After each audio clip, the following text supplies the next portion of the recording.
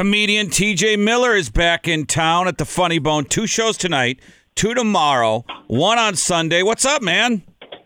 Not much.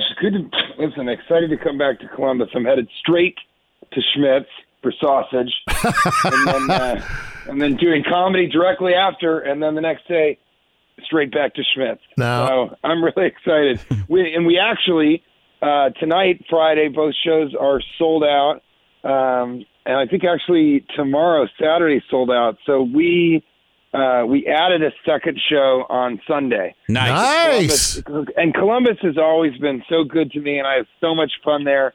And I just think it's one of those towns, there are just a few places that I go where it's just firing on all cylinders. Everybody's smart, but it's, they're right there. They're hardworking, and this is just a really smart, down-to-earth, great town. And I love Ohio, but Columbus is always fun. Dayton's great. I go to Dayton just for vacation.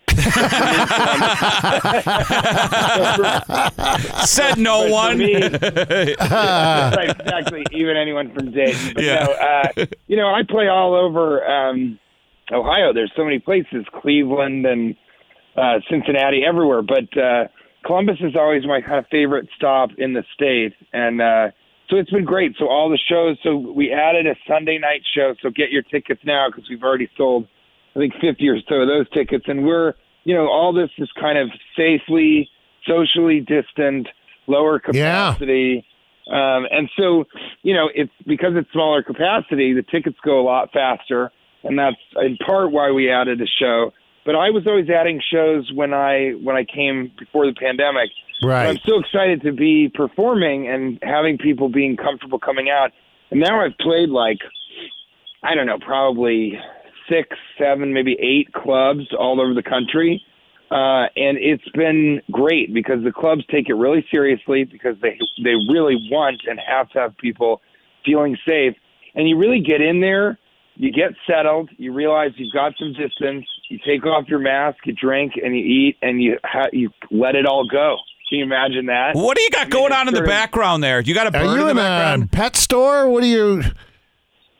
Well, it's not a pet store, but I have an arborarium where I raise many different birds. We've got about 300 species of birds. Wow! And no, I'm just kidding. Holy crap! In the backyard of my father's house in Long Island. I could have taken that for a long time. I've been doing this for years. It's sort of a pivot for me. I used to do film and television and comedy. I'm trying to get out of that and get into the birds. I've got a parrot who only says curse words and then the name's Torg and Elliot. That's it. That's taking a lot of time. Oh, that's great. No, I'm up here in Long Island at my father-in-law's house. We stopped up here. We got back really late last night from something that Kate, my wife, is an installation artist. She had some work that was actually out of the country in St. Barth. So we got back from that island. It was great, but it's very strange there, too. You have to get a test before you go into the island and then a test when you're on the island. But it's strange. It's kind of, everyone went through wears masks, but it's kind of like New York in that not really many people have it, if really many people at all. And so that was, a welcome respite. It was a break from the whole thing. But then I had to, trek back here, get in last night. Yeah. She's got cats that she loves more than me that are at this house. And so now you got to go to Columbus. Hey, you get sausage. Yeah, when you go to an island, are you a type of guy who's got to lather on the 100 suntan lotion? Because you're a gingy. Yeah, you might burn easy, I'm man. real fair. Yeah. Yeah, to be fair, we're all pretty fair. Yeah. Yeah. No, I got to be very careful not to burn, but Kate is even more pale than I am. Mm-hmm. So, yeah, it is that sort of thing where you're kind of swimming and then putting on sun lotion and swimming and putting on sun lotion. So I ended up staying in the water a lot more. And so that was really fun. But she and I were talking about how we like to go to a place and not have an itinerary. I mean, she's got to work, but we don't go, okay, we got to get to this place. Then we want to see the museum. And if we get done by the museum, we'll be able to go to the arborarium. And we can spend 10 to 20 hours looking at the birds there. And then we got to rush home to the hotel. It's not like that for us. We just like to go somewhere and be somewhere. And that's sort of, now I've been to the places where I perform comedy enough that I kind of have my spots like Yeah. Shirley, but I'll probably just go to Germantown and kind of wander around. And now it's nice to be outside. German Village, That's yeah. kind of what you can do. Yeah, Yeah. German Village. Yeah, right. I And- call it Germantown because it's really grown from the village it was. It's almost, it's going to be German Well, City. Well, Louisville is German Germantown, I Yeah. think. It could be Germanopolis. Yeah. 471 joke is the number to get tickets, by the way. TJ Miller is with us. 471 joke. Yeah. I bet you were listening to how quick you were with that bird follow up to our silly question there. I bet you are a world class liar. Better than me? I bet you. I'm really good. Because remember, people don't know you were tight with Alex Trebek for years. Very true. See, And that we really doubled down on that friendship a while ago. Because it was in jeopardy.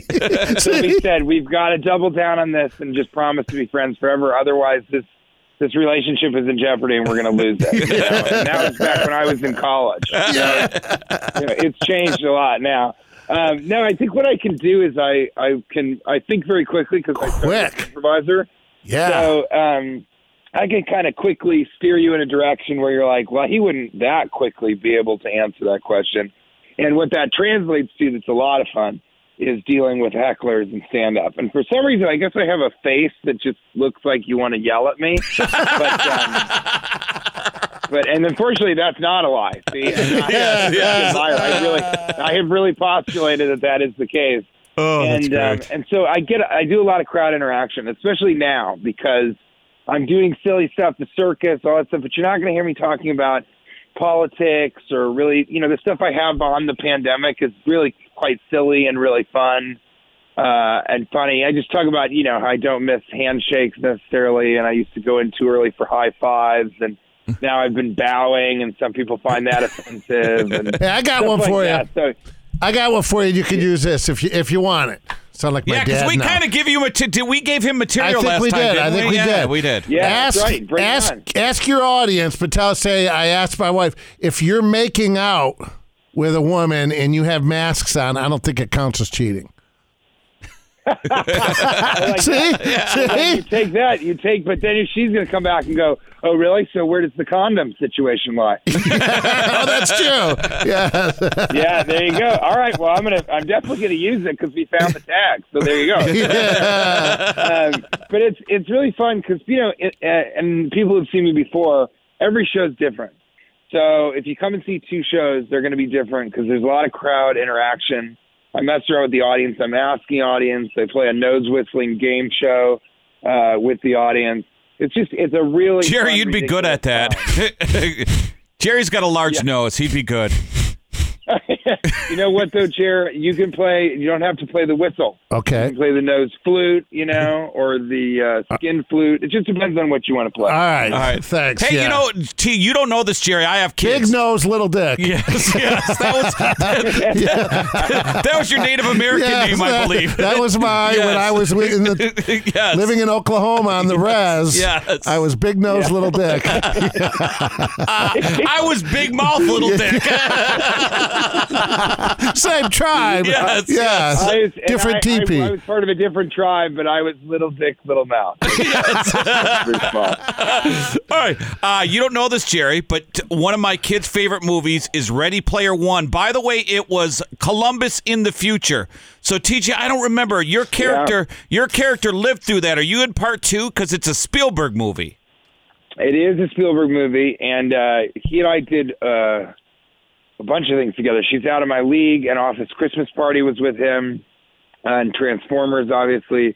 So, yeah, we got to the end of filming, and I die. At the end of the Okay. I movie, forgot that. Sorry, man. Well, now, hold on. I made the same mistake in the sense that I said, okay, well, this was so fun. It's great. He's like, well, yeah, I mean, can't wait for part two, for Ready Player 2.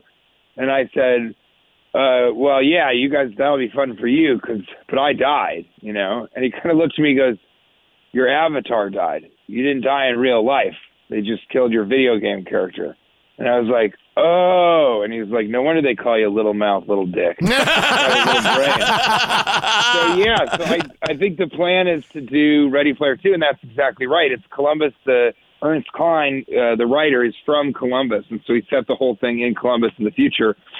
And Ready Player 2 comes out, I think, at the end of this month. It definitely comes out in November. Oh, cool! And it's a great movie. So Ready Player 1. The book will come out. And the book is great too. I really recommend reading Ready Player 1 and Ready Player 2. So I'm really excited for the book, and I'll kind of get to see, what does that world look like if I'm going to go and play in it. And this is a good time to tell you guys that my next film, The Stand-In with Drew Barrymore, comes out December 11th. It'll be streaming on all platforms. Nice. How is she? That's a really fun. She's great. Yeah. And she was doing this. She was doing this kind of in a method way, which was really interesting. So when she was playing, she plays two parts in this. So the movie is about kind of a movie star that fell from grace because the media attacked her. And they just, it was a takedown. It was a total internet, mob takedown thing. And so she doesn't really want to be in Hollywood anymore. And her stand-in, who's there when they're lighting and all that stuff, really wants her to get back working because that's the only way she works. She looks like her. And what happens is Drew refuses to apologize and do this apology tour as the movie star. So her stand-in starts doing an apology tour for her and then goes to rehab for her and then tries to steal her boyfriend and slowly tries to take over her life. It's like fake Melania Trump. Oh, that's good. Yeah, that's exactly. A good premise. Exactly right. And it's very cool because Drew plays the movie star and Drew plays the stand-in. Oh, so wow. It's both her, but she looks really, really different as the stand-in, but still looks a lot like Drew Barrymore. And then, so it was interesting, and she was very method as the stand-in, and then as Candy Black, the movie star, she was just sort of Drew Barrymore. So if I was on set with the stand-in, I would have to also be method and interact with her as if she was this girl Paula, who always wanted to act and wanted me to represent her because I play her manager based on a manager in Hollywood that the director and I both know. And then when I would do scenes with the movie star version of Drew Barrymore, it was kind of like hanging out with Drew Barrymore on set. We'd do a scene and then just sit around and just like BS and talk about whatever and talk about our lives and how awful the media can be and all that kind of stuff. And then we would snap back into the scene and do that thing. Because that's sort of what I'm like. I'm not a method actor or anything. I just sort of hang around, and then when they call action, I do the comedy, and then eye candy. You're kind of eye candy. You're eye candy. Yeah. Hey, you know what? From the neck up and the forehead down, it's all candy. I'm telling you, from the ankles down, it's big sweet candy. I was curious, TJ, when you get a script or you get a role, do they tell you, hey, you're going to play an agent and you die in the movie, or do you have to like read the script and go, holy crap, I die in this movie, or holy crap, I get to make out with her? How does that work when you get a script? Well, it's sort of, it depends. It's like for Underwater, which came out in January, they sent me the script, and I sort of read it, and because I don't do stuff unless I've read the script and I know what it is. Mm-hmm. And so they sent me the script. They said, hey, they want you for this guy, and I saw it, I read it, and I go, okay. So at the end, he, if you haven't seen the movie, it doesn't go great for him. I won't say that he dies. But I said, look, I think this movie's amazing, but this guy is he's too douchey. He's really arrogant, and I get that people, I've played those parts, especially Erlich Bachman in Silicon Valley, but if you want to make him sympathetic in the movie, he needs to be a really close friend of Kristen Stewart, and he needs to be sort of a soft-hearted fellow. Kind of, Okay. And so then they say, okay, yeah, absolutely. But I also know the function of it, so I'm not going to go. And I don't think he should die at the end. Just like in Transformers, it's like, first of all, that was nice because then I got to stop working on Transformers as soon as I died. So you were okay with it then? Yeah. No, it's fun, man. I like Mark Wahlberg a lot, and I like Michael Bay a lot. But what it is in these movies, sometimes just the way movies work, you want to I'm very likable, I guess, as some people listening may be able to Absolutely, you're likable. Like, absolutely. Other people listening are like, I still don't get the birds thing. I didn't think that was right. But there is a component which is it's just kind of me being someone that the audience really starts to enjoy and you're laughing at, and then right when you come to kind of love my character, if he dies or if at the end of the film they die, that's really heart-wrenching because that's a way to make a very dramatic thing happen in a film without having it be all doom and gloom. It's like the entire time I'm doing comedy, you know? Yeah. And so I understand that function. And at first it was weird to me. I was like, do people not like me? Why do they keep killing me in movies? But then I realized that in other movies, like Already a Brother with Paul Rudd, that's a film where at the end it kind of becomes this weird like love story between these two dudes who are friends. And that was the function of my character, was to be like sort of I'm the nemesis in the beginning, but too likable to not have them end up being buddies at the end. So in film and in television, I sort of, if I know I can do a good job in the film or the television project, I just sort of I'm open to doing it. Mm-hmm. I want the film to be the best it can, not my part. And I've had interesting conversations with movie stars where they're like, you got to get more on screen, man. Got to get more camera time. Got to be in as much of the movie as possible.